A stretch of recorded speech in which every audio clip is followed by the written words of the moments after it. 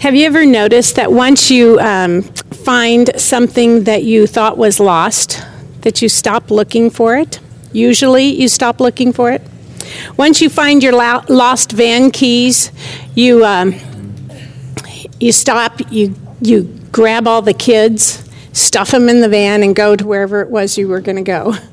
Once you find the baby's lost binky, you stop looking for it and she stops crying. Once you find your husband, you stop looking for another one, or you should. Hopefully, you've stopped looking for another one. Most of the time when we discover the thing that we're looking for, we stop looking. Last week, I was in Neosho, Missouri to visit my father. On Friday, I went to the Walmart in Neosho, thriving metropolis of Neosho, to get groceries, and I purposefully parked right next to the cart return because there was a space there. I was pretty proud of myself. I'll remember exactly where it is because I'm not used to that Walmart. So I did my shopping, went in, come back out, and I can't find my car. It's not there. And it's not in the row right next to it where the return cart is also. And I look, and I look, and I look. And then the cart guy who was out in the parking lot, I said to him, "My car's been stolen." And he goes, "Really?" Like, Neosho, Missouri? So he takes my keys and walks around hitting the panic key to try to find it. He comes back. He doesn't find it either. So I call my poor husband, Nat, and I say, "Our car's been stolen." And this is actually the second time that our car's been stolen. The first time was in the church parking lot right out over across the street in the middle of the day where some kids took it and did a joyride and totaled it. So I'm like, how can this happen to me again? So I call the police and I report that my car has been stolen out of the Walmart parking lot. While I'm waiting for the police to arrive, I call my poor brother, who's with my dad, my 92-year-old dad, and say, "The car's been stolen." So he's getting my dad ready to come and get me because I have no transportation, and I'm pushing my cart all around looking for my car. So in the meantime, while I'm waiting, the Walmart personnel and security, all females, go out to the parking lot to also look for my car. And 3 minutes later, they come and say, "Do you have a silver Chevy Traverse?" And I'm like, "Yes." "With Kansas license plates?" "Yes." "It's over here, 3 aisles away from where I was, parked in front of the pharmacy, not the grocery side of Walmart." Oh my gosh. So I call the police and say, "That stolen car at the Walmart, well, it's not stolen, it's here." And later my brother told me, "What you should have said to the police was, 'Can you believe it? The people who stole my car brought it back and put it 3 rows away.' How ridiculous is that?" Oh my gosh, my gray hair was definitely showing through, and I can just hear them saying, "Some senior citizen lost her car." We've been out in the sweltering heat trying to find it. Oh my gosh. So, sometimes in life, we stop looking for what we have lost way too soon. In my case, that was true, because I should have kept looking. Most of the time when we discover the thing that we're looking for, we stop looking for it. There are probably many exceptions to this, but the biggest exception is Jesus Christ. Because once you find Jesus, you should not stop looking for him. You should keep looking. God has been called the Hound of Heaven, meaning that he is always, always pursuing us and looking for us, looking for whomever has spiritual receptivity to him. I'm grateful that God is that persistent, that he is so persistent that he doesn't give up. Even when he finds one, he's not satisfied because he wants more. He wants more of us, and he will search until we find him. He's a much better searcher than I am. He's much more persistent than I am. God's pursuit of us led him to send his own son into the world in search of us. At a specific, God-appointed time, the invisible God became visible. The eternal one became constricted to time and space of his own choosing. The all-knowing God became a simple, dependent infant, and the all-powerful creator of the universe whimpered at his mother's breast. The holy God visited the unholy and changed us forever. Jesus is unlike anything or anyone that you will ever pursue.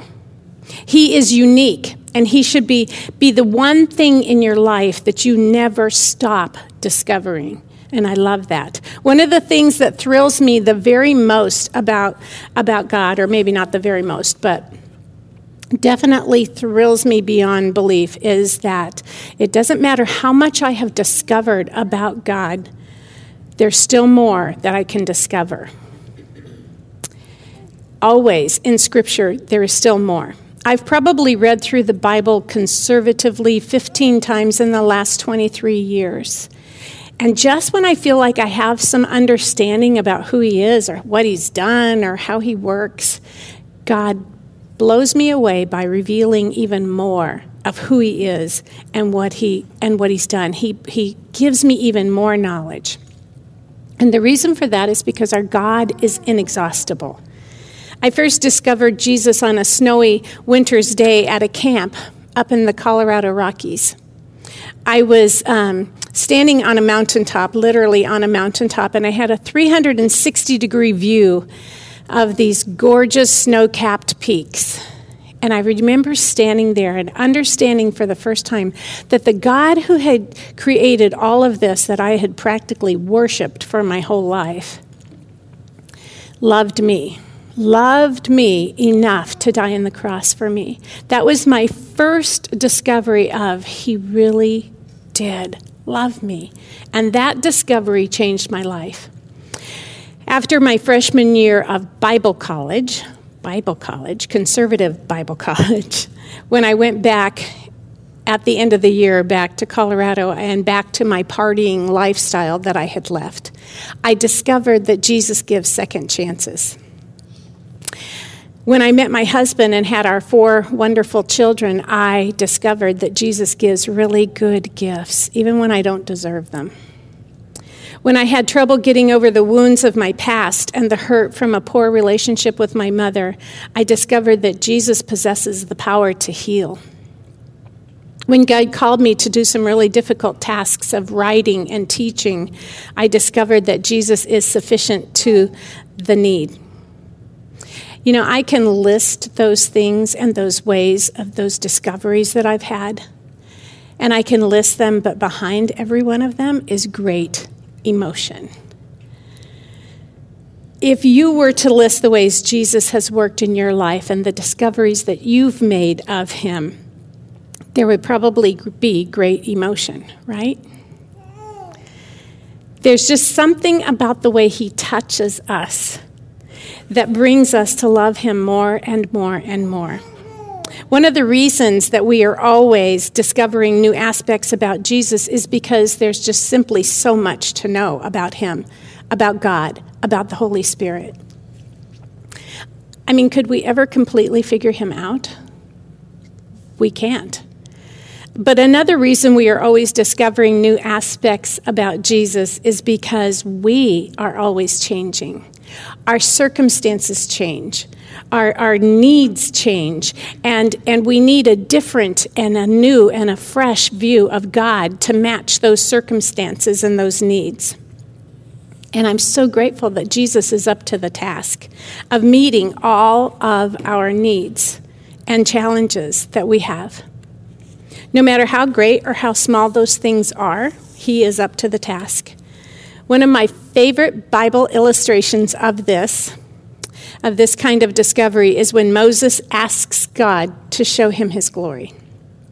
Okay, so Moses has already experienced the burning bush, where the bush is on fire and he hears God speaking to him out of it, but the bush is not consumed. He has already experienced and seen God inflict one wave of disaster and plague upon the land of Egypt and the people of Egypt. He has already seen God provide water from the rock. He had met God in the tent of meeting, where he experienced the cloud of God's glory descend on the tent and fill it up. He had spoken to God face to face as a man speaks to his friend, and he had been on the mountain for 40 days and 40 nights, where he received the 10 Commandments written with the very finger of God. That's a lot of discovery, and for most of us, that would probably be enough, but not for Moses, not for him. After all of this, he dares to ask for more. And we read about it in Exodus 33:18, where he says, "Now show me your glory. Now show me your glory. Show me something that eclipses all the other things that I have seen and experienced by you." Do you hear what he's asking for? Moses wants more. And I'm so glad that we see this here, because I want more. I want more of God. It's like it gives us permission. God's response is very interesting. We read about it in Exodus 33:19 through 23. Then the Lord said, "I will cause all my goodness to pass in front of you, and I will proclaim my name, the Lord." Can you imagine? I can't wait till we get to heaven until we hear that name. He says, "I will have mercy on whom I will have mercy, and I will have compassion on whom I will have compassion." But he said, "You cannot see my face, for no one may see my face and live." Then the Lord said, "There is a place near me where you may stand on a rock. When my glory passes by, I will put you in the cleft in the rock and cover you with my hand until I have passed by. Then I will remove my hand, and you will see my back, but my face you must not see." The drive to discover more drove Moses to make a bodacious ask of God. Moses is a great example to us of this. He really is. No matter how much you know God, you should always be wanting more of him. I love the fact that you can't exhaust God. There's just no way you can exhaust God with talking to him. I am pretty sure that I would have exhausted him by now with talking to him if I could have, because I talk to him all the time. And he listens all the time. You can't exhaust him in that way. I love that our love for Jesus can go deeper than any other love, and that it does not become idolatry. I love that our experience of God's Spirit is just the very tip of the iceberg, and there is unfathomable things we could experience from the Holy Spirit and through the Holy Spirit. I love that God wants me and you to want more of him. That bodacious ask of Moses led to God revealing more knowledge of who he is. This process of discovery that that you are entering this year with iMom, and that I'm talking about, is what our human earthly experience is really all about. Jesus is right now, and Jesus will always be, the focal point of heaven. That is who he is. We will know all that we need to know, and we will know it perfectly when we are in heaven. But it's here where we do the seeking and the finding. That's where it takes place, is right now. Now is the time that we look and discover who Jesus is and what he can do. This is the time we get to have our breath taken away by glimpses of our amazing God. The amazing thing is that how he reveals himself and deals with us is unique to each and every one of us. I love that. And because of that, we all have our own stories of discovery with Jesus. He's not a one-size-fits-all. He is specific, unique, and intimate with each one of us. or at least he wants to be. For years, I have said that when you discover who God is, you discover who you are. If you want to figure yourself out, your time is best spent discovering who Jesus is. I don't know exactly how that works, but I am telling you, experientially, I know that that is true. We discover Jesus most beautifully through the scriptures. Nowhere is Jesus more majestically displayed than in the pages of your Bible. His method of discovery is understanding truth. And it's truth upon truth upon truth upon truth. And that truth develops knowledge, and that knowledge becomes the basis and the foundation for your most precious faith. Our knowledge of who Jesus is should grow more and more and more. That's what the Apostle Paul says in Philippians 1:9. He says, "And this is my prayer, that your love may abound more and more in knowledge and insight," depth of insight, more and more. That's the directive. That's what he wants, and that's what he wants us to want. We don't just discover Jesus and be satisfied with that knowledge. We should want more and more and more. God in his graciousness has given us a 4-part portrait of Jesus in the Gospels: Matthew, Mark, Luke, and John. About 23 years ago, a desperate set of circumstances led me to my knees, drove me to my knees and to God.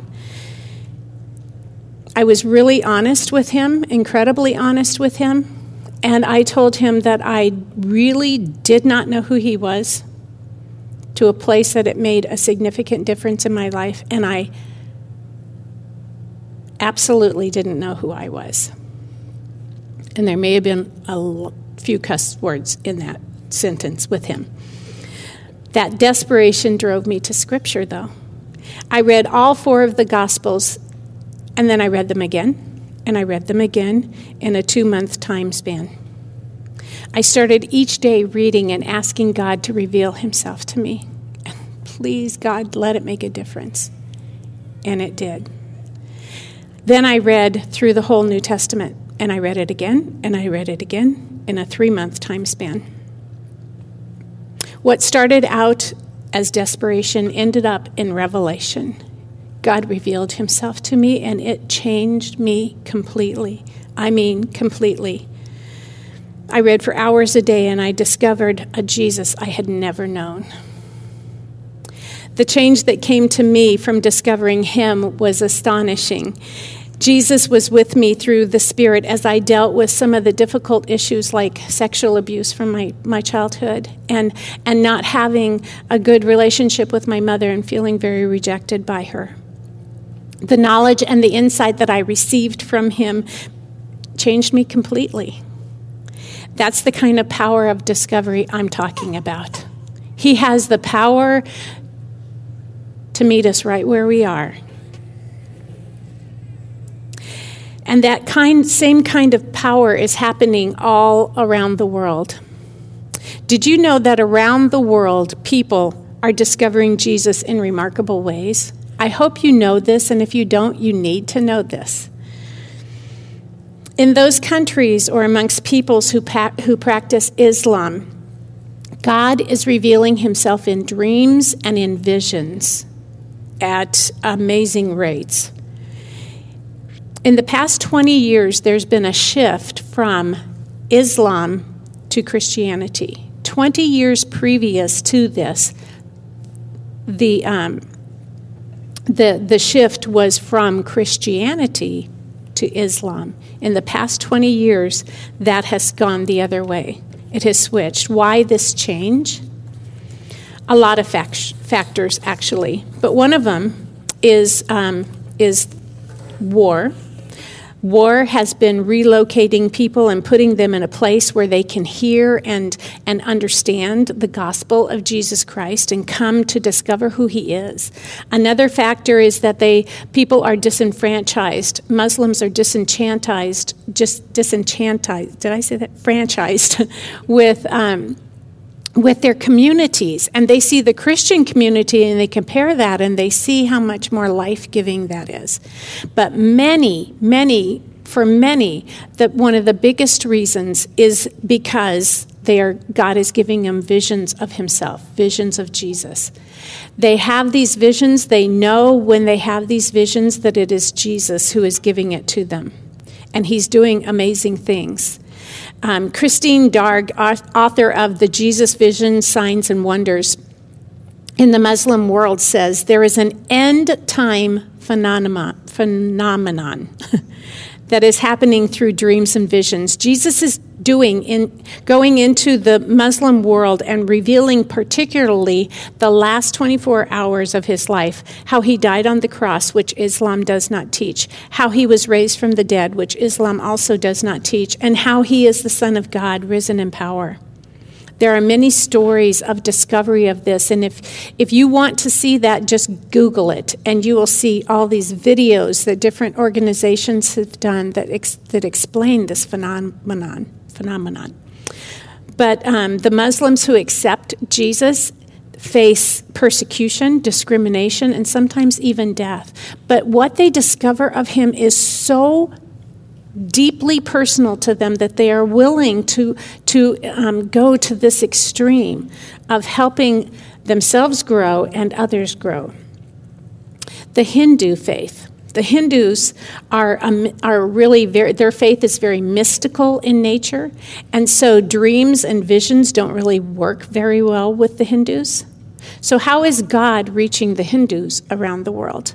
A couple years ago, we had a couple go over there, and I asked, I know how he's working in the Muslim world, but what is he doing in the Hindu world? And she answered and said, he's doing physical healing.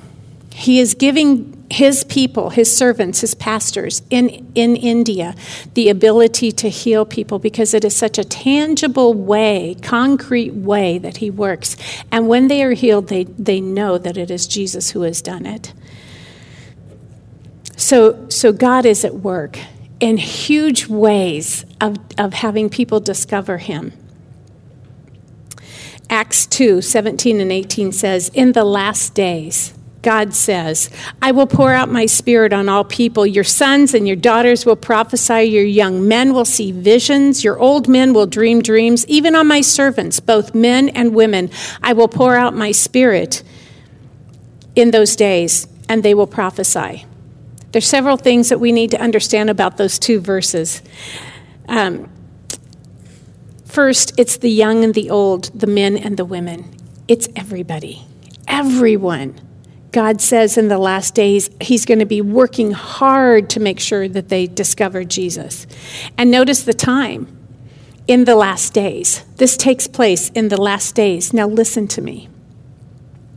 The fact that we are seeing this take place around the world today, right now, today, and the fact that he said that this would happen in the last days should wake us up to understand that we are probably in the last days.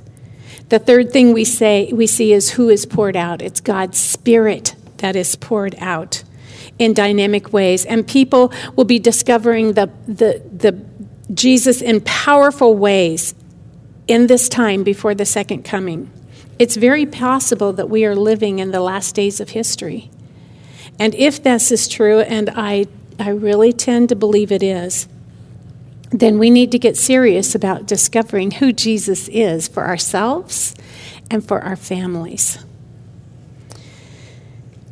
If we are living in the last days, then we need to make sure that we get in a position to help others in their discovery of Jesus as well. And how do we get into that position? How do we get in that position to be used by God to help others? I think we first have to get under the spigot that God is pouring out so that we can be filled. We can be filled with a knowledge and be filled to overflowing with the knowledge of who God is so that we can help others. In other words, get in the Bible, the Word of God, and get filled up with the knowledge of who He is so you can pass it on. Our time for discovery is short. Our time for discovery is now. Have some of you discovered that Jesus gives second chances?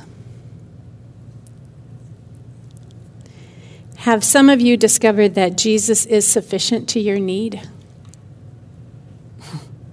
Have you discovered that Jesus gives wonderful gifts? Have you discovered enough? Or do you want more? Because each discovery should leave us wanting more, because we have an inexhaustible God. Amen? Let's pray. Father, thank you that you are inexhaustible. We thank you that at a set time, you sent Jesus to seek and to save the lost, and that was us. At a set time, you pursued us until we turned and embraced you, and we give you praise for that. Father, if there's any in this room that have never done that, I pray that you would set their hearts on pilgrimage towards you. That you would be wooing them and drawing them. Because knowing you and discovering you is the greatest thing we can ever do in this life. Helping others discover you and reaching out with the hands of Jesus is the second greatest thing we can ever do. God, give us a hunger and a thirst. Give us a bodacious ask, like Moses had. Give us what we need to make a difference in this world. Give us Jesus. More and more and more. We thank you and we praise you in your most holy and righteous name. Amen. Thank you.